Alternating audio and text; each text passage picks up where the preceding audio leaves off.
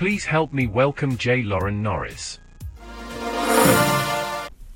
You know that sense of dread that comes over you when you're in the third game of the season and all of a sudden your superstar goes down with a torn ACL, a bad ankle, and you're thinking to yourself, oh my gosh, I had so much riding on this season, even if it's just the emotional high of having a winning season.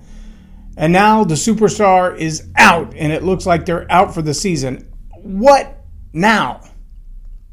You ever wonder if maybe your boss kind of has the same feeling when they look down the row and they see you and realize you've got too many distractions on your plate and they're thinking my superstar might be out for the season? What I want to talk about today is who is your backup? Who's your second string? Today on Leading Leaders.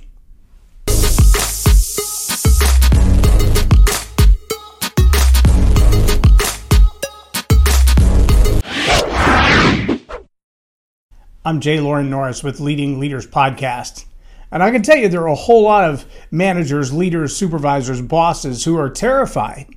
I listened to one just recently, a conversation that he had with his team, and one of his team members said, do you remember the day you walked into the office, big staff meeting, we were going through P&Ls and every division had to answer for their budget and what they did last year and what was coming in the next year, and before you even said hello or what's going on or how are we doing or how do you feel about the weekend or who won in your favorite team, you looked at all of us and said, if you weren't sitting in that chair, who would be? If you weren't sitting in that chair, who would be? That's a tough question. If you weren't doing what you're doing right now, who would be filling the gap? Who would be in your shoes? Let me ask a better question, because this is really the tougher question of leadership.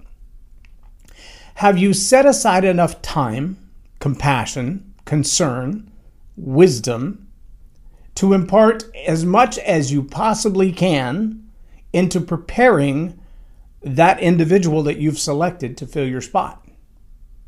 I mean, can you imagine if an NFL team lost their quarterback the third game of the season and they just picked any random person standing on the sideline, or better yet, any random person in the bench, any random person in the press box or in the first row of seats and said, hey, it's you, come throw the ball? Well, that'd be a disaster. Now, that person would probably get hurt very quickly, first off.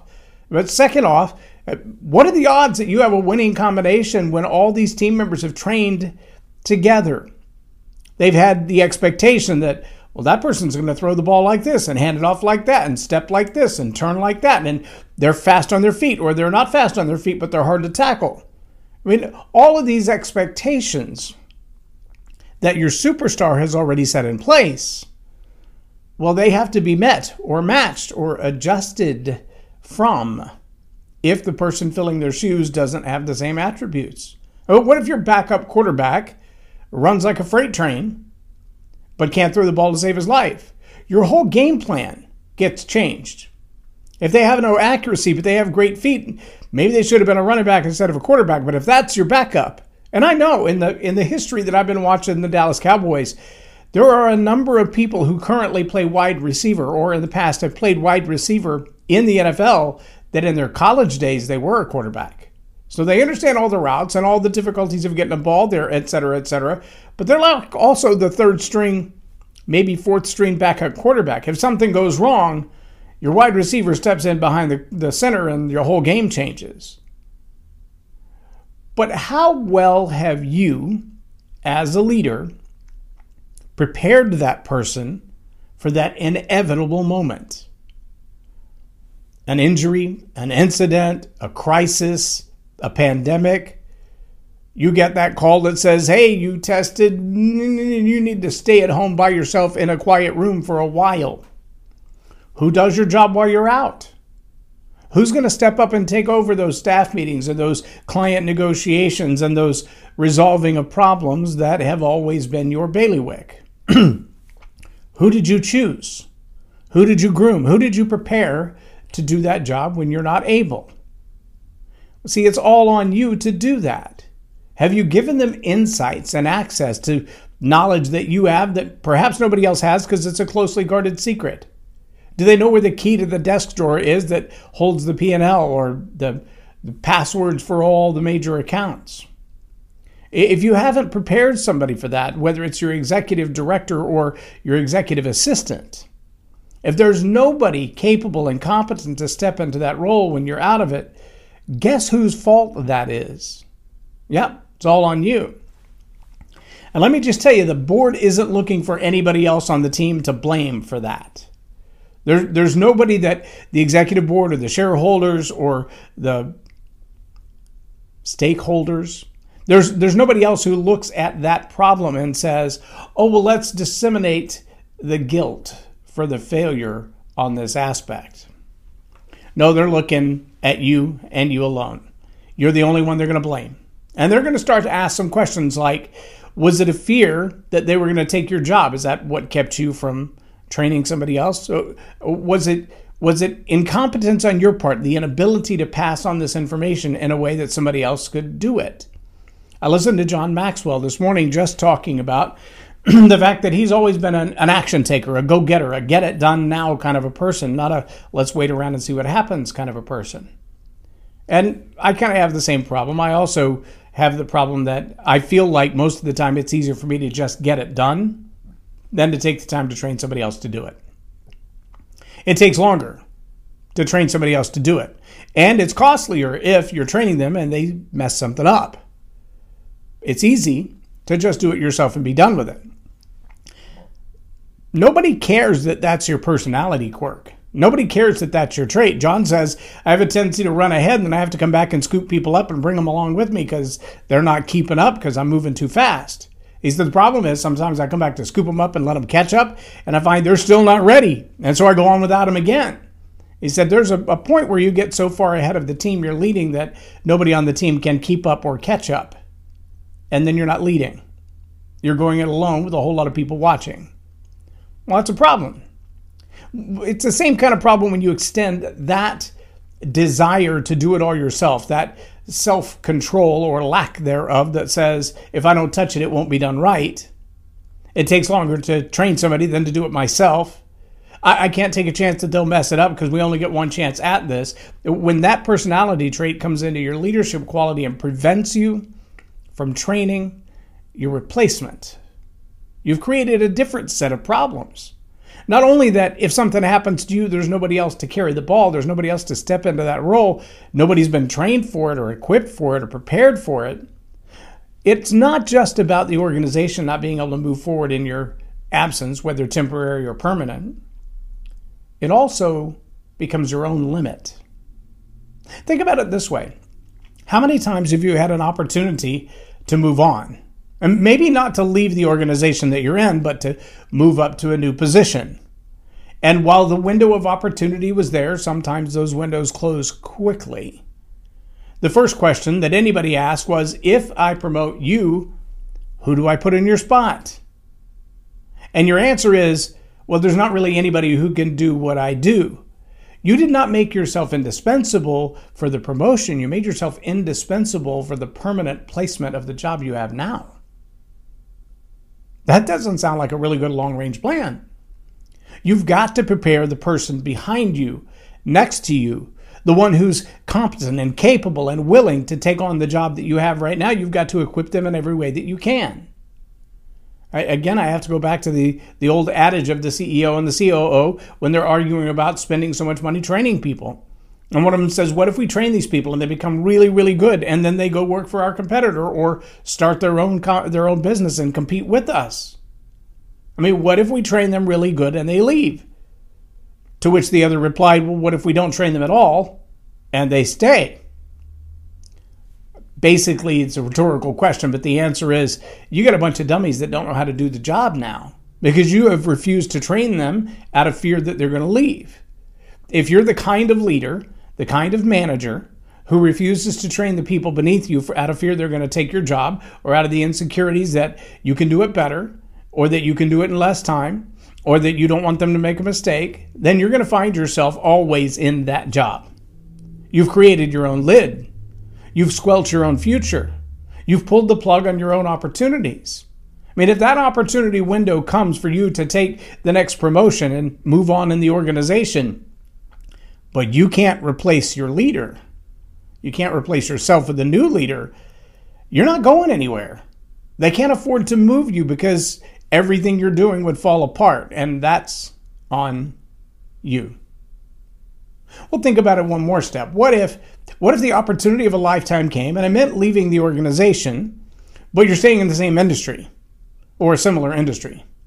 See, the biggest commodity that every leader has is their reputation. You listen about coaches like Lou Holtz or John Wooden. You listen to the impact that they had in the teams that they took over and coached back to success. Lou Holtz had 5 teams that went to championships after coming into a team that was an absolute train wreck. If you were the kind of person as a leader that can come in and turn a company around, turn things around, give them an opportunity to succeed again, that's a great reputation. That's the kind of reputation you want to have and the kind of reputation that you want to follow you. But if you're the kind of leader who, as a leader or manager, doesn't prepare someone to fill your shoes when you're gone, that's a whole different kind of reputation. That is not the kind of reputation you want following you around. You don't want to be given an opportunity of a lifetime and then have somebody do the research and say, this person is incredible, look at everything they've accomplished, but they tend to leave a basket case when they go because they carry everything on their shoulders, and without them, the organization doesn't run. And everywhere they've left, every new opportunity has seen a great boost in productivity and success and accomplishment while they're on the team. And then when they leave, when they move on, when they get an opportunity for advancement, when they get a new opportunity to do their own thing, what they leave behind is a train wreck. That is not a reputation you want to be following you around. But it will if you don't take the time to prepare the people who are your leadership second string. You've got to identify those people who have the right credentials, who have the right credibility, who have the right character. You've got to prepare them in that space. Share with them the business plans. Ask them the tough questions. If this was your decision, how would you make it? If you were hiring or firing in this capacity, who would you hire and who would you fire and why? If you were responsible for developing a new product or a new market line or a new set of income goals, what would you base those off of? How would you build that? See, these are not just things that you dictate to your second string, because when you're gone, they're not going to have your dictation. These are things you've got to ask the questions of your second string to say, if I wasn't here and the big bosses came down and said, hey, what's your budget for next year? Do you know where to find what I've already been doing? And if they were to say, hey, we like what you've got there, but let's tighten it up by 10%, do you have enough insight into the budget to know how to adjust and where? Can you raise income in certain areas where you've been really kind of bashful about what our possibilities are? Are there areas where you've been a little generous, a little hefty on what the expenses will be when you're pretty confident they can come down a little bit? Could you take 2% from here and 3% from there to come up with that 10% difference?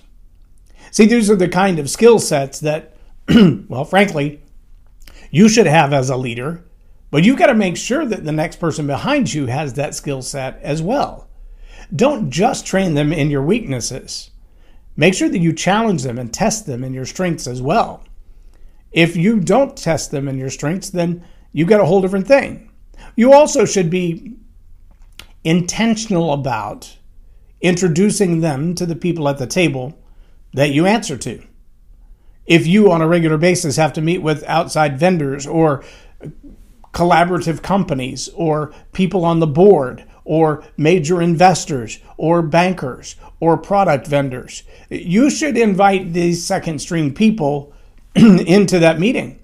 They need to get to know them as well. They need to understand their personality quirks and their characteristics. And those, well, that's not really what he meant. We'll talk about that after.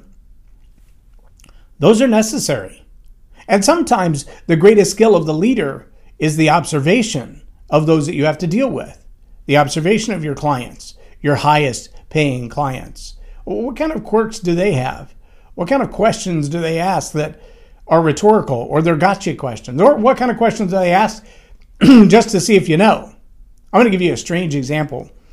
When I first joined the Air Force, every firefighter that came into this particular base, within about 2 or 3 days, they were asked by somebody in the fire department to go down to the maintenance hangar and tell them they need 150 feet of flight line.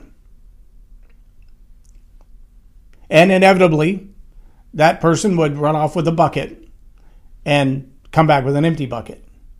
They almost never came back with 150 feet of flight line. Why? Because flight line isn't a thing, it's a place. Flight line isn't a thing, it's a place. Now, the game that they're playing on this individual should be pretty clear to anybody with a little bit of common sense, but it's not. Because if you didn't come back with flight line, they'd say, well, then if they're out of flight line, ask them if they've got some prop wash. We need to wash our trucks. Again, prop wash is a thing, but it's not a thing that you wash a truck with. Prop wash is the air that moves behind the propeller while the plane is flying, and most jets don't have that. They have jet wash.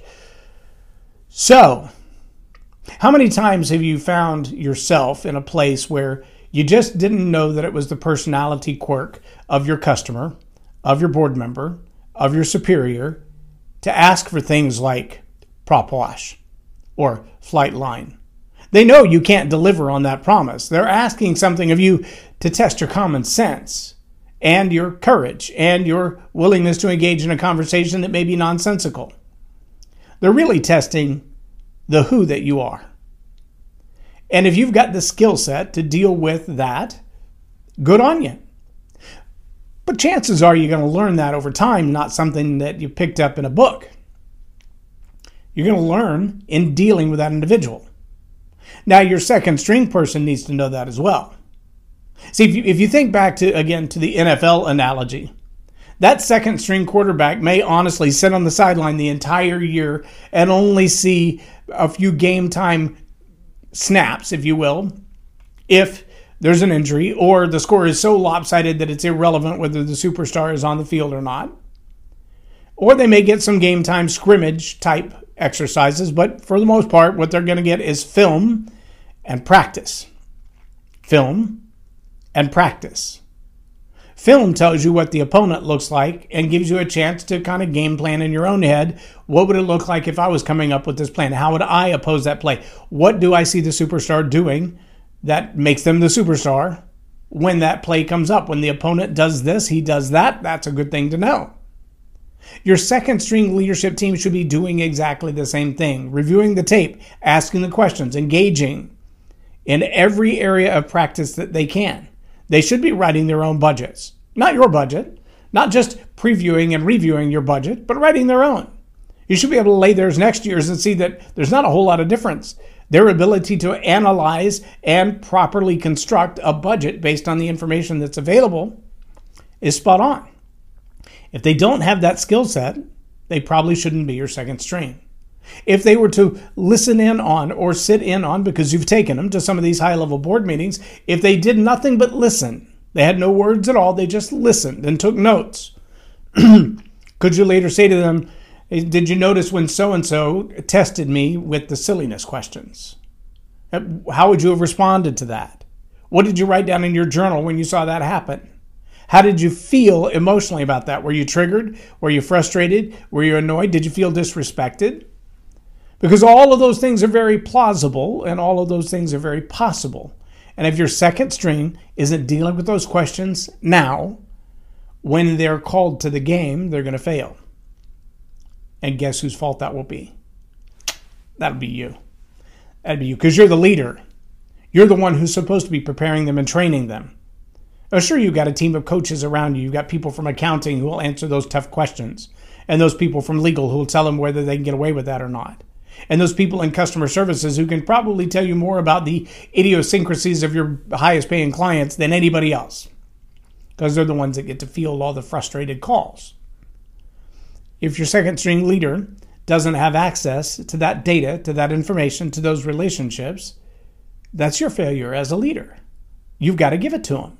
You've got to give them access. You've got to give them opportunity. Step aside and give them some game time play. Let them see what it's really like to get hit in the nose. That's what's going to change your backup. And when you have done all this work to prepare them emotionally, relationally, character-wise, you've put them in the toughest spots and tested the mettle of who they are. You've given them the chance to write the budget, to grill themselves and you on what should be next. What's the next course of action? What's the next plan? Once you've done all those things and you have prepared yourself in the event of an injury or an incident or an accident, you've prepared yourself if there was another promotion opportunity within the organization, you prepared yourself should the dream job of a lifetime come along, that you can step out, step aside, move on, move up to your new adventure, and not tarnish your reputation when you do. If you're not thinking right now about your second string, you're a little bit late already. Get busy asking who, and then grooming them to be able to do what you do, perhaps even better. And don't be afraid at all if they step up beside you and perform better than you. That just means you've got a great backup, and it will be great on your reputation when it's time to move on, whether it's by your choice or not. No one will look at you and go, well, in the last job they failed. No, in the last job they raised up a leader so stellar they had to move on. That's not a bad reputation to be following you around. Take the time, though. Raise up your second string. Make sure they're ready. Make sure they're ready for battle. I'm J. Loren Norris with Leading Leaders Podcast for Tell It Like It Is TV. Have a blessed day. Subscribe now for our extensive video library of leadership lessons promoting faith, family, and freedom. 2018, that I was praying, God, he just needs this thing broken in his life. He's become involved in that class. And there's real spiritual change and real physical change happening in this guy's life. Today on Transforming Grace TV. Succumb to addiction, and I would succumb to pornography. And the residual effect of that in my life and my children and my household and my other relationships, mind-boggling. And yet I knew there was a call in my life. And I think that tension is what pulls men apart in the churches, and it pulls families apart. That to me is heartbreaking. My opinion too is that the body of Christ has a tendency to crucify our wounded. Transforming Grace TV passionately reveals hope in broken relationships. Stay tuned.